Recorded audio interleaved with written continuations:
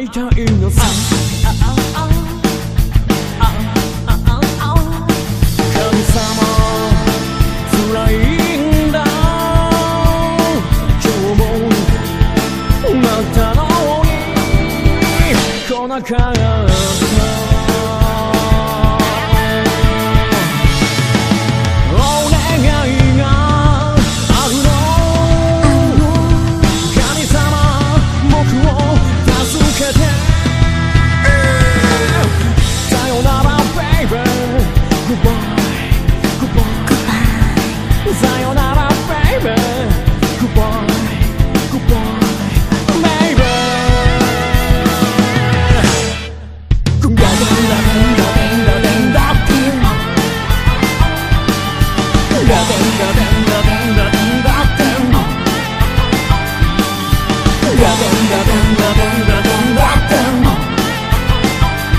この世慣れした鞍馬に人間社会に溶け込む術を教えてもらおうと一人街に出かける水木。変なシールを買わされ怖い男に脅かされプロデューサーに絡まれて、あらら水木くん大丈夫？次回紳士街に出かける。一方七海は